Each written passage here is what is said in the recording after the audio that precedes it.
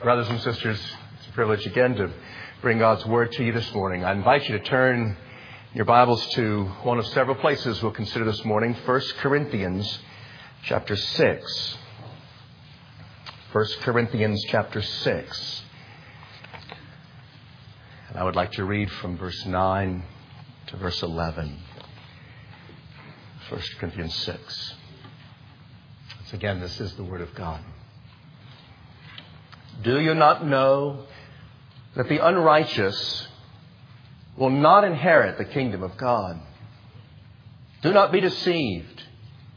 Neither the sexually immoral, nor idolaters, nor adulterers, nor men who practice homosexuality, nor thieves, nor the greedy, nor drunkards, nor revilers, nor swindlers will inherit the kingdom of God.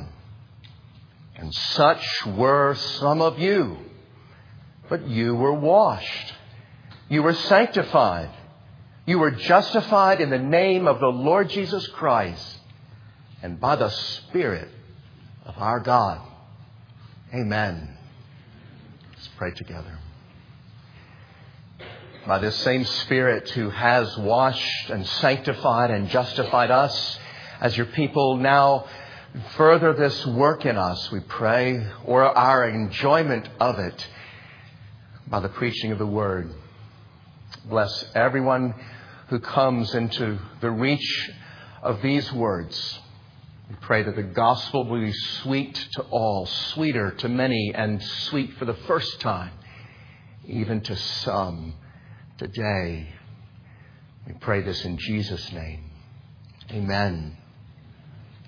It's a decidedly unpleasant experience to be in a room where you are being talked about as if you weren't there. Robert Gates was appointed Secretary of Defense under George W. Bush. He replaced the outgoing Donald Rumsfeld. His job in 2006 was to salvage two wars, Iraq and Afghanistan. When President Obama took office 2 years later, Robert Gates was retained in his post, unlike other officials. And so he served under two presidential administrations, two very different presidential administrations. He's recently published memoirs of his time in the Defense Department position. He speaks of his early tenure under the new Obama administration this way. For the first several months, it took a lot of discipline to sit quietly at the table as everyone from President Obama on down took shots at President Bush and his team. Sitting there, I would often think to myself, am I invisible? During these excoriations, there was never any acknowledgement that I had been an integral part of that earlier team. Discussions in the Situation Room allowed no room for discriminating analysis. Everything was awful, and Obama and his team had arrived just in time to save the day. Now, whatever you think of the respective policies of Bush and Obama administrations, you could imagine the hardship of Robert Gates sitting in such meetings as he did, listening to others around him speak of them and realizing all along that he was one of them they were speaking of. In this series that we are coming to a close in this morning about homosexuality in America and in the Church of America, I am very keenly aware that some hearing these messages could feel like Mr. Gates. Preacher, when you talk about the sin of homosexuality, you're talking about me, about my lifestyle. When you talk about the evil of same-sex marriage, you're talking about my family or my ambitions for family. When you talk about the brokenness of same-sex attraction, you're talking about who I am, preacher. You're talking about me, you know. Of course, the church has been guilty of talking about people as if they weren't in the room. We can talk about those either pursuing or tempted to pursue same-sex romantic relationships as if they are they. They're not among us. When in fact, they are among us. Closer than we might think. That was an emphasis of last week's sermon. For what it's worth, in this series, I actually have been aware of this, that those with homosexual temptations and patterns of sin, they've not, at least to me, been invisible. But in this final sermon, in this series, I'm going to address myself entirely to gays and lesbians listening in. Or for those struggling with same-sex attraction who are in the very room that we are seated in. And I'll be preaching, and so I'll be the one speaking from the Word of God this morning. But this is my ambition. As I speak to gays and lesbians about the gospel, it's my ambition that I will accurately represent what all of this church believes and desires to do and to say to you. If this is a sin that is part of your life or to which you're tempted. I hope that this congregation will reiterate this sermon in countless ways in the days and months and years ahead as it ministers to you and with you. If you're gay or lesbian or a Christian struggling with such sins. Now, I'm assuming something rather large. I recognize that from the outset. If you are such a person near to us and in hearing of my words, I'm assuming that you're still listening in this series, that you've not tuned me out yet. Given the difficult things that I've said, you can well imagine that's been an inclination. But if I haven't yet lost you, it's because I'll assume for our purposes this morning that you do care at some level about what the Bible says about you, about what your life, and that you care what the gospel means for you, for someone in your position. If you're gay or lesbian and you're still listening, you might have some questions. I've tried to anticipate a few of them. There are three we'll take up this morning. The first is this. If I am gay or lesbian, where does this leave me in relation to God? That first question is the most important of any question that you could raise, and I'll spend the most of my time on that. And I have for you both bad news and good news. I hope you still have your Bibles there at 1 Corinthians chapter 6. And as you turn back your eye to that, let me just remind you, the beginning parts of this series, I sought to underscore what the Bible teaches about homosexuality. Now, this is important in our day. You who struggle with this particular activity or desire or orientation know that public opinion is shifting. It's shifting away from the position taken from this pulpit on the basis of the Word of God. Public opinion is that it is an entirely amoral question, how one expresses their sexuality. But the Bible's been exceedingly clear. We've seen that already. Homosexual acts are sinful. Homosexual desires are sinful. Homosexual orientation reflects the brokenness of sin that goes right down to our very nature. Here's the implication of that we'll see in 1 Corinthians 6. A willful pursuit of this sin, as with any sin, is incompatible with a saving relationship with God. More plainly still, you can't have a homosexual lifestyle and a relationship with God. Look at verse 9 of 1 Corinthians 6. Do you not know that the unrighteous will not inherit the kingdom of God? Do not be deceived, neither the sexually immoral, nor idolaters, nor adulterers, nor men who practice homosexuality, nor thieves, nor the greedy, nor drunkards, nor revilers, nor swindlers will inherit the kingdom of God. That expression, inherit the kingdom of God, is a biblical way of speaking of the final expression of salvation. We would sometimes speak of going to heaven, which is also a good way to speak of salvation in its consummating sense. But this one's even more biblical in its sense, because the Bible's view is that God does a work in bringing us into relationship with Him now, so that in the day that's coming, when He sweeps the earth of the wicked and He settles into a new earth, the righteous, where He will dwell with them forever, that in that day coming, there are certain people who will not have relationship with Him. He calls them in this passage, verse 9, the unrighteous. And he gives specific illustrations of that. And you should know that when he speaks of the unrighteous, he's speaking of those who are committed to a certain lifestyle of sin. They're intent on pursuing that lifestyle. And he gives multiple examples: sexually immoral, thieves, drunkards, and also men who practice homosexuality. I referenced this passage at the beginning of our series. It's one of the more explicit references to the sin of homosexuality. Your footnote makes that clear in some of your Bibles.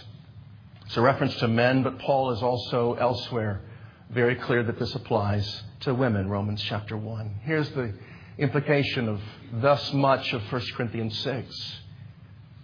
The homosexual lifestyle, I have to tell you this. The homosexual lifestyle is a barrier. It is an obstacle to salvation, to a right relationship with God. You, if this is your particular way of sinning and rebelling against God, you have a choice. You can either pursue that lifestyle, or you can have a relationship with God unto salvation. It is that simple. In order to have that relationship with God, you have to acknowledge this to be sin. And you have to express your sorrow for sin to that same God who calls it such. And you have to desire to forsake that sin. And you have to seek His grace in doing so, and the forgiveness that comes in Jesus Christ. But you can't have both. If you're gay, if you're lesbian, if you're tempted to that lifestyle while professing yourself to be a Christian, you need to know you cannot have both.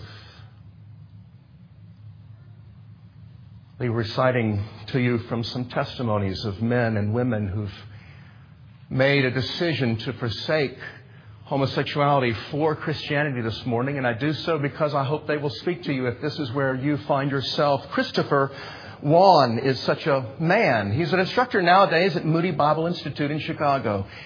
He's also a conference speaker now throughout the world.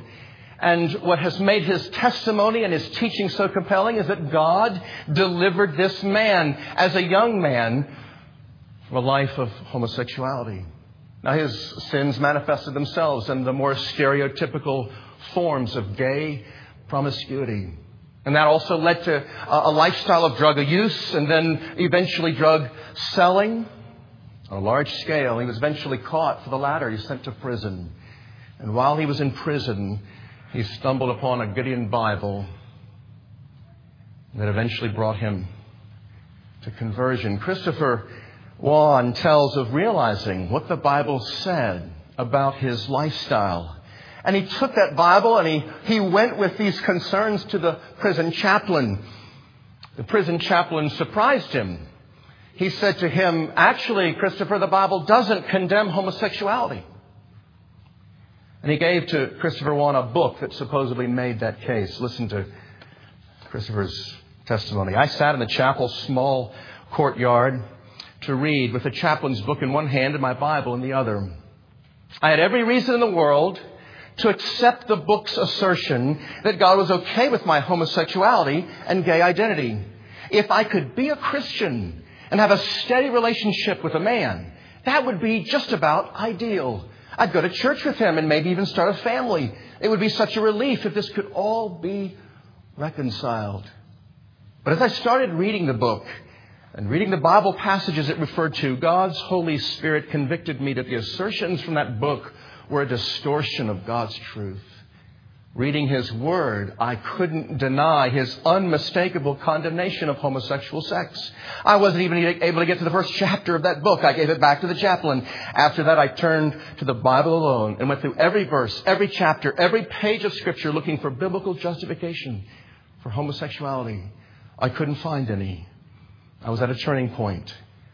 A decision had to be made. Either abandon God to live as a homosexual by allowing my feelings and sexual passions to dictate who I was, or abandon homosexuality by liberating myself from my feelings and live as a follower of Christ. My decision was obvious. I chose God.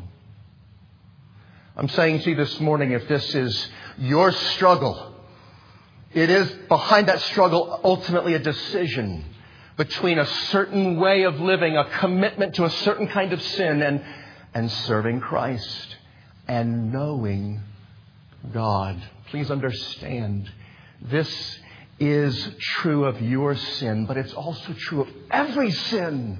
Every sin represents another master in competition with Jesus Christ.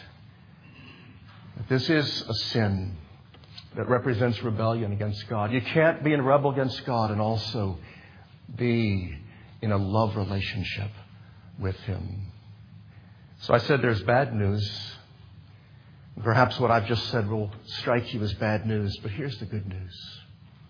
The good news to you about this question, where do I stand in relation to God? This is the good news. Homosexuality as a sin is no obstacle to the grace of God or the love of God. It is in itself no obstacle. And now I ask you to look back at 1 Corinthians chapter 6. When the apostle speaks of these sins, as he talks about those who are sexually immoral, idolaters, adulterers, men who practice homosexuality, thieves, greedy, drunkards, revilers, swindlers, why does he speak of those kinds of people? Why does he specify those particular sins? It becomes clear why. It's because he's known this congregation. They weren't just pulled out of the air. He knows these people. He knows where they've come from. And this becomes clear in verse 11. He says, "And such were some of you. But you were washed, you were sanctified, you were justified in the name of the Lord Jesus Christ by the Spirit of our God." There's a couple of things in that statement that are utterly remarkable. One of them is the obvious fact that in this list, of which homosexuality is one, these are sins, but they're not unforgivable sins. Sometimes when a man or a woman ensnared in this particular sin comes into the teaching under the influence of the teaching of Scripture and recognizes that two things: they've plunged themselves into the sin, and the Scripture labels it very clearly as an egregious sin. They have this question: can I actually be forgiven? Are there certain kinds of sins that God simply says, no, that's just too much. That's just beyond my capacity to overlook and to forgive? Well, 1 Corinthians 6 not only names this a sin, it also puts it in the category of every other sin that is no necessary obstacle to God's love and His forgiveness. And he summarizes that in these three beautiful words: you were washed. That's a representation in the Bible of what God does through Christ's blood, of removing us, or rather removing from us from our sin. So that the dirty feel that you have when the Spirit shows you certain patterns of your sin, that dirty feeling has a solution. The solution is the cleansing that comes from Christ's blood being applied to you. He says you were washed, you were sanctified. You're not just cleansed, but you're changed. To be sanctified is to be renewed. It's to have something new given to you. It's such that you will not continue to sin as you did before. That's the meaning of this word sanctify. And the most foundational of all is actually saved for last in this list of three, this triplet. You were justified. You know what that means? Young, old, man, woman, boy, girl. Do you know what that means? It means that no matter what you've done, God can enter into a relationship with you as if you'd never done it. If you, in repentance and faith, call out to Him and ask Him that the thing which He did on the cross of Calvary, sending His Son to die for sinners, could also be applied to you, and He's capable and willing of doing it. He's capable of taking the righteousness of Christ and crediting it to your account, and capable of taking all of your sin and placing it upon the Lord Jesus Christ. And that's what He did in Corinth, in this congregation, rather colorful one, if you will, with all their past patterns of sinful lifestyle. That's what He had done. If you are gay or lesbian, you realize the bad news, that your lifestyle is sinful and offense to God and stands between you and God, you're ready then for the good news. The good news that God has made a way for you to have relationship with Him despite your sin, to separate you from your sin, and increasingly to make you a new person. Jackie Hill is a young Christian woman whom the Lord delivered from a homosexual lifestyle. She still struggles, by her own testimony, with same-sex attraction. She wrote a letter at some point, somewhat provocatively entitled "A Love Letter to a Lesbian." She's writing as someone who's been delivered from that lifestyle to someone still in that lifestyle. And she writes, "God tells us that homosexuality is sinful, abominable, and unnatural. But if I were to be honest, sometimes homosexual attractions can seem natural to me. I don't think it's a stretch to say this may be your dilemma as well. You see what God has to say about homosexuality, but your heart doesn't utter the same sentiments. God's Word says that it's sinful. Your heart says it feels right. God's Word says it's abominable. Your heart says it's delightful. God's Word says it's unnatural. Your heart says it's totally normal. Do you see," she writes, "that there's a clear divide between what God's Word says and how your heart feels? So which voice should you believe?" Jackie continues, "The struggle of homosexuality is a battle of faith. Is God my joy? Is He good enough? Or am I still looking to broken cisterns to quench a thirst only He can satisfy? That's the battle. It is for me. It is for you. Choice is yours, my friend. I pray you put your faith in Christ and flee from the lies of our society that can coincide with the voices of your heart, a heart that the Scripture says is wicked and deceitful. Run to Jesus instead. I don't care what you've done. I don't care who you've been with. I don't care how ugly your life has become. I don't care how shocking it would be to the good and proper people sitting around you and who perhaps have never been exposed to such things. You will not surprise God when you go to Him through His Son, Jesus Christ, and vomit up that sin and to say to Him, "I hate this now like you do. And I want to be rid of it in order that I can know you and walk with you." That's where these things leave you in relation to God. No other choice but to run to Jesus. Second question that perhaps is in your mind if you're gay or lesbian or struggling with such sins. Where does this leave me in relation to the church? Turn your Bibles to 1 John chapter 1. It's been my burden, particularly in the last couple sermons, to exhort the church in general about their opportunity to embrace you. If you're struggling with sin in this area of homosexuality, my exhortation has been to the church in the last couple of sermons. Their responsibility and opportunity with you. Now I'm exhorting you to reach out to the church for help and for ministry. 1 John chapter 1, verse 5. We hear the language of walking in darkness and coming into the light. Verse 5. This is the message we have heard from Him and proclaim to you, that God is light, and in Him is no darkness at all. If we say we have fellowship with Him while we walk in darkness, we lie and do not practice the truth.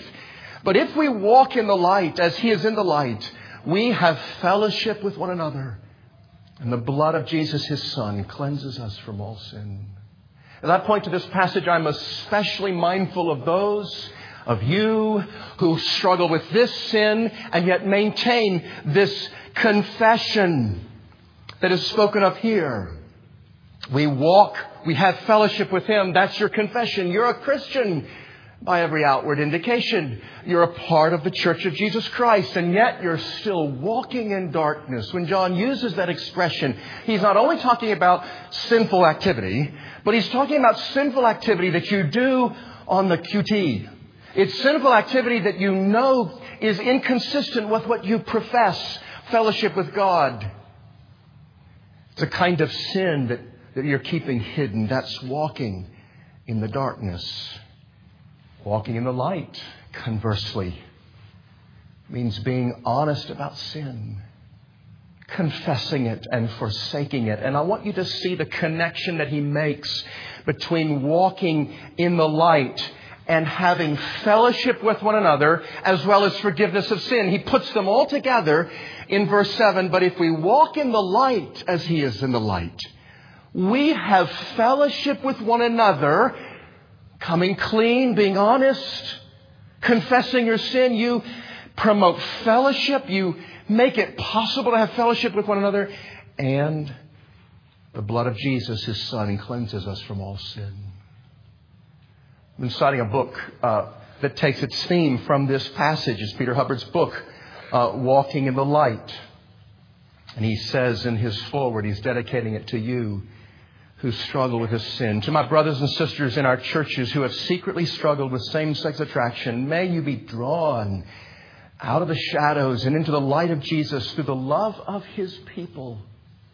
We need each other so we can fight sin and rejoice in God's powerful grace together. This is my burden, that if it's your struggle, that you not struggle alone, that you seek the blessing of Christ's church. If you have gathered from this series that the Church of Jesus Christ takes the sin of homosexuality seriously, you're quite right. It also takes the sin of fornication and adultery and pornography, just to name others under the same heading of the seventh commandment. It takes those seriously, or should. A healthy and Bible-believing church also takes seriously its role in coming alongside those who want to be delivered from those sins. And by the grace of God, we as a church will take that role seriously in your life. If these are your temptations, you need a community of people. You know why? You need to be prayed for. Certain sins will not ordinarily let go of their grasp in your life unless there are people who are praying for you. You need to be prayed for. You need to be held accountable. You need to have the encouraging, watchful eye of someone who loves you and is seeking your benefit. You need to be encouraged. We can't encourage you if we don't know you're discouraged. And discouraged in this particular area. The world says, come out. The church also, in its own way of speaking, says, come out. Come out of the darkness and into the light of being known as those who are seeking God's grace in this way, among others. You know by now the name Rosaria Butterfield. She was recently at Wheaton College, an evangelical Christian school. She was interviewed by the school newspaper, and she, who has herself turned to Christ from a lesbian lifestyle was asked, "What advice would you give to Wheaton students who are struggling with their identity?" Listen to where her thoughts go in answering that question. If I was a professor and you came to me and said, "I'm really struggling with this issue, and I don't know who to believe. Is sexuality fixed? Is it fluid? Is it sin? Is it grace? I don't know what to do." Butterfield continues, "I would take your hand and walk you across the street to College Church." That's the church on campus there at Wheaton. "And I would introduce you to Pastor Stephen Lee. And I would say, look, you cannot ask yourselves these hard questions in the spotlight. You need to get in the church. That's the safest place. Have the courage to go before the Lord Himself and take the hand of a godly pastor who's not going to hurt you, not going to shame you, is not going to betray you. These are big questions you need, you deserve, God wants you to have. Good discipling." That's where her mind and heart goes. That's my appeal to you. I have only a sense of how much courage this might entail. I have only a glimpse of how much fear could overwhelm and keep you back from this. But it's what you desperately need. Can I tell you something? The Lord has used these sermons in recent weeks in my own heart. It's made me not only, I trust, readier, but more eager to see the gospel do its transforming work in the lives of you who struggle in just this way. I can't claim to be as ready as I'll ever be. I'm willing. My fellow elders are willing. Your brothers and sisters in this congregation, God helping them, are ready and willing to help. That's where this leads you in relation to the church. My last question that I've anticipated, if you're still with me, gay, lesbian, or Christian struggling with this sin, what does the Christian life look like for me? Turn now, please, to 1 Thessalonians 4. 1 Thessalonians chapter 4. As you do, let me say, keenly aware of the counsel I'm giving to you, if you're gay or lesbian, is considered by the society that we live in as both pointless and cruel. I'm painfully aware of that. It's pointless by many measures, many people's measure, because the conviction of our culture is that same-sex attraction is something that will not change. Just like the color of your skin or the color of your eyes, it will not change.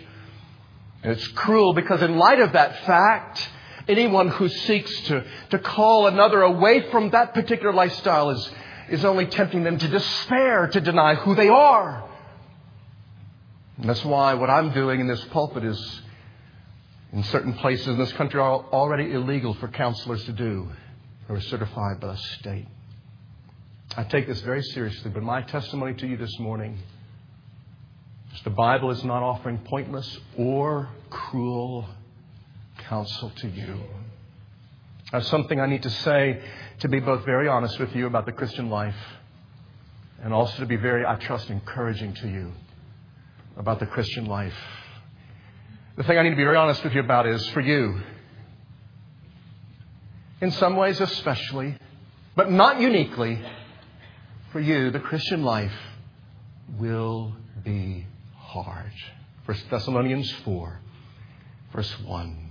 Finally then, brothers, we ask and urge you in the Lord Jesus that as you receive from us how you ought to live and please God, just as you are doing, that you do so more and more. For you know what instructions we gave you through the Lord Jesus. For this is the will of God, your sanctification, that you abstain from sexual immorality.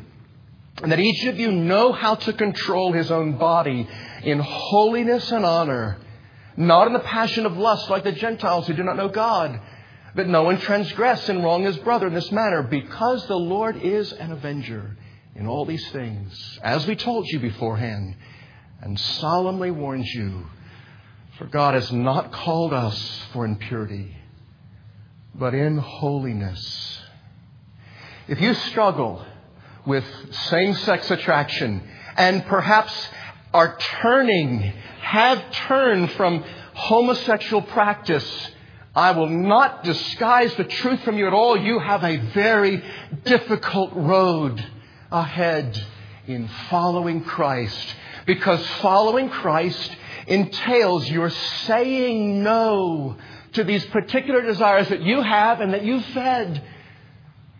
Verse 3, it's the will of God, your sanctification, that you abstain from sexual immorality, that you, verse 4, control your body. Now, that's not something unique to you. This is true of every Christian. Every Christian has to say no to sexual desires in certain ways. Every Christian has to control their body. I'm simply saying that you will not be an exception to this rule. The Christian life is a life of saying no to yourself in order to say yes to the will of God. A book has been published called Washed and Waiting: Reflections on Christian Faithfulness and Homosexuality. A man named Wesley Hill. He identifies himself as of homosexual orientation, yet he is a Christian and embraces the biblical teaching on homosexuality. And he recognizes it's not God's design for him. And he's written this book in order to share what it means for him to follow Christ and yet struggle in this way. At one point, he writes to an older single friend about his frustrated sexual desires. Here's what his friend said to him. Your email speaks in some detail about the desire for marriage and intimacy. To not experience this relationship means living with unfulfilled desire. But I assure you, even if you have to live your whole life without the blessing of marriage and family, you are not alone. Many, many people are and have been in the same boat. I am 41 years old, a virgin, and one who's never experienced physical intimacy with another woman or man. Do I long for it? Sure. God's grace is fully sufficient to accomplish His purposes in me. And then Wesley Hill's friend says something that's really quite profound. Furthermore, I'd suggest that living with unfulfilled desire is not the exception of the human experience, but the rule. Hill realizes, I'm not all that unique. I'm a Christian living with unfulfilled desires.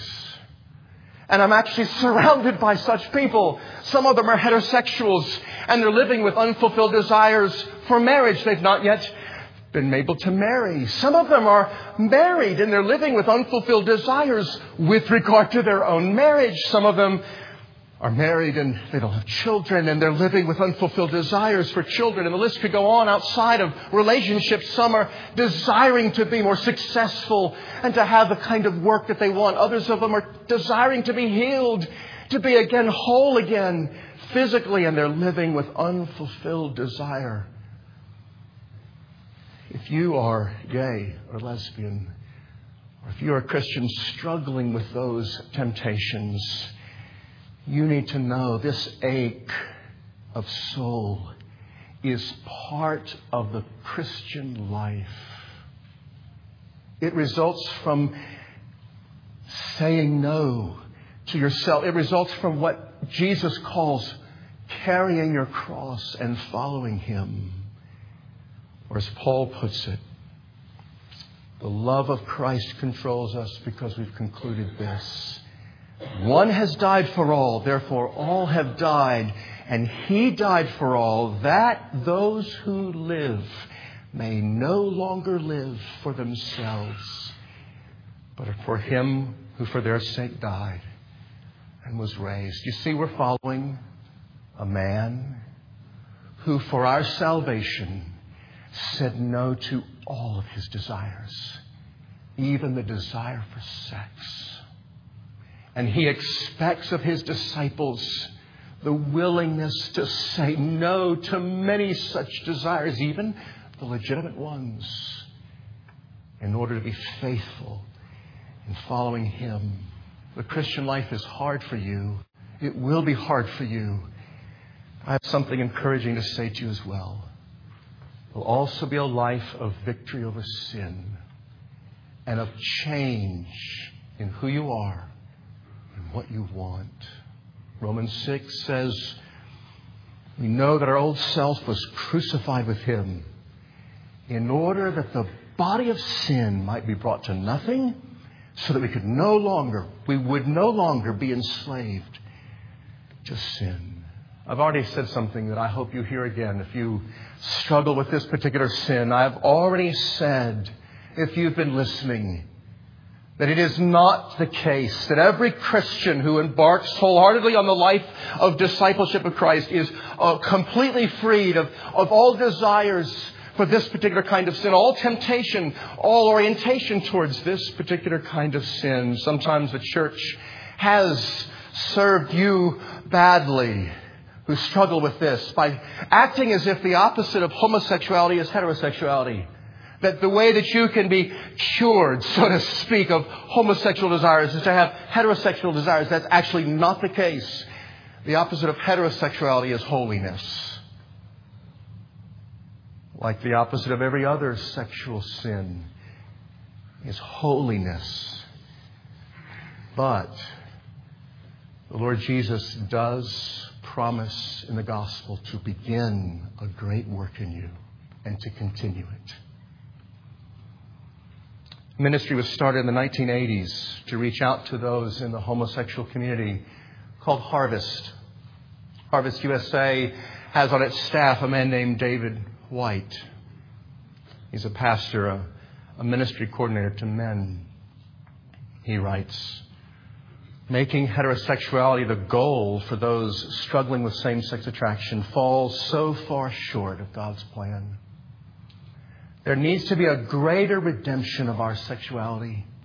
Christ-centered sexuality is about submitting our sexual desires, longings, and affections to Him and learning by His power to live in holiness within His good and perfect design. Is this easy? No. Is it possible? Yes. If you struggle with this particular sin, it is possible for you to have increasing dominion over this particular sin, increasing measure of victory over the sin in the same way that it's possible for every other sinner seated here with you or numbering themselves among the disciples of Christ. It's possible through the power, the transforming power of the gospel that is at work in you through the Holy Spirit, applying to you the work of Christ on the cross. Here's how Pastor White expresses that. I want everybody to listen. Recognizing in this the dynamics for change, gospel change in every Christian. White writes, although transformation is at the heart of the gospel, it is a process that takes time and is often marked by failure. But failures are important because we learn thereby to repent, repeatedly returning to God for mercy, then rousing ourselves to start the fight of faith again is important spiritual training. Every single Christian says amen to that. A crucial aspect of change is facing the worst in ourselves and doggedly clinging to Christ as our only hope. And this is victory. Confronting our failures honestly without excuses, justification, blame shifting, etc. reflects significant change. And the paradox of Christianity is that the deeper we understand our sin, the sweeter the gospel grows And then change happens. Victory ensues from acknowledging failure and increasingly resisting temptation because you grow in knowing Him. You rest in who He is and what He's done for you, and increasingly trust what He says about you. That's what the Bible teaches about the way that change and victory come through His grace. I've been honest with you. If you want to be a Christian, like every other Christian, you'll find it is hard to walk the Christian life. I've also sought to encourage you. The power of the gospel, particularly under this heading, we often use the word sanctification, is such that by your faith, the union that you have with Christ, that faith, the power of Christ's resurrection is begun in your life, leading to greater and greater victory over all sin and this sin among them. These are the three questions that I've anticipated. I've sought to address, if you're still with me, gay or lesbian or Christians struggling with same-sex attraction. I want to close with this one final word to you. Perhaps it's a question you've asked. It's surely one that I want to address in conclusion. I want to say to you that if you become a Christian, if you already are a Christian, your identity, who you are, is not tied up in your sexuality. Oh, this is so important for you to see and understand, especially in light of what the culture is saying to you. We live in a sex-crazed culture. Sexual appeal is so much an important part of who all of us are or are not, as we sometimes think. And so in a culture that is so sex-crazed, there is this powerful tendency to say who you are is very much related to your sexuality, your sexual orientation. But there is something the Bible teaches about who you are that's more fundamental, more basic than this. By far, it's your relationship with God. And specifically, it's your relationship with God through Jesus Christ. The Bible teaches that if you're a Christian, you're in Jesus Christ. And something has happened to make you a new creature, a new creation. You are not, no matter what your past, no matter what your present struggle, you are not fundamentally, if you're a Christian in Christ Jesus, gay or lesbian. That's not who you are. I referenced a man named Sam Albury. He himself explains why he doesn't use the word gay to describe himself, though he's struggled with same-sex attraction for many years. He says, in Western culture today, the obvious term for someone with homosexual feelings is gay.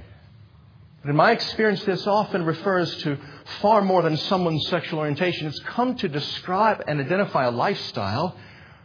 When someone says they're gay, or for that matter, lesbian or bisexual, they normally mean that, as well as being attracted to someone of the same gender, their sexual preference is one of the fundamental ways in which they see themselves. And it's for this reason I tend to avoid using the term. It sounds clunky to describe myself as someone who experiences same-sex attraction, but describing myself like this is a way for me to recognize that the kind of sexual attractions I experience are not fundamental to my identity. They're part of what I feel, but are not who I am in a fundamental sense. I am far more than my sexuality. Remember how Paul speaks to the Corinthian church? That church, with all the colorful past they had, he speaks of them as former sexually immoral, idolater, greedy, and homosexual. He says, such were some of you, but you were washed, you were sanctified, you were justified.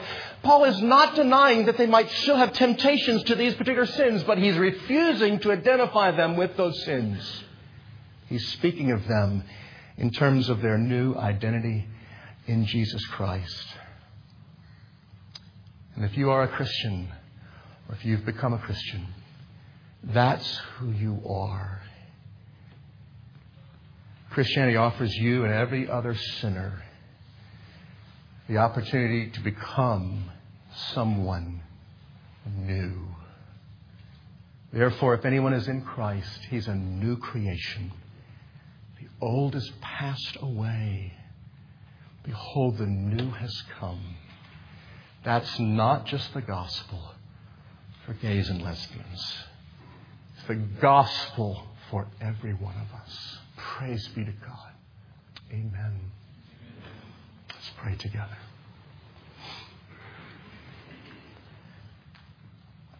We're here before you, O Lord, in all of our brokenness. Every one of us here sexually broken. And so in every other way, apart from your grace and your Spirit, we are here to seek from you for the first time or the millionth time the gospel's grace to wash us from sins even just recently committed, to sanctify us, renew us, to obedience we long to show you in the next very few moments, and the justification that we want to rest in by faith in Jesus Christ. We seek that from you. We ask that what we have studied together in this room, and all who've heard it and listen in on it, will find that gospel to be the answer to the misery that sin brings. Grant faith and repentance as gifts. And grant us in this evil day, in the wake of evil events, to, as a church, understand and delight in this gospel that we have received. Hear us, we ask, for Jesus' sake. Amen.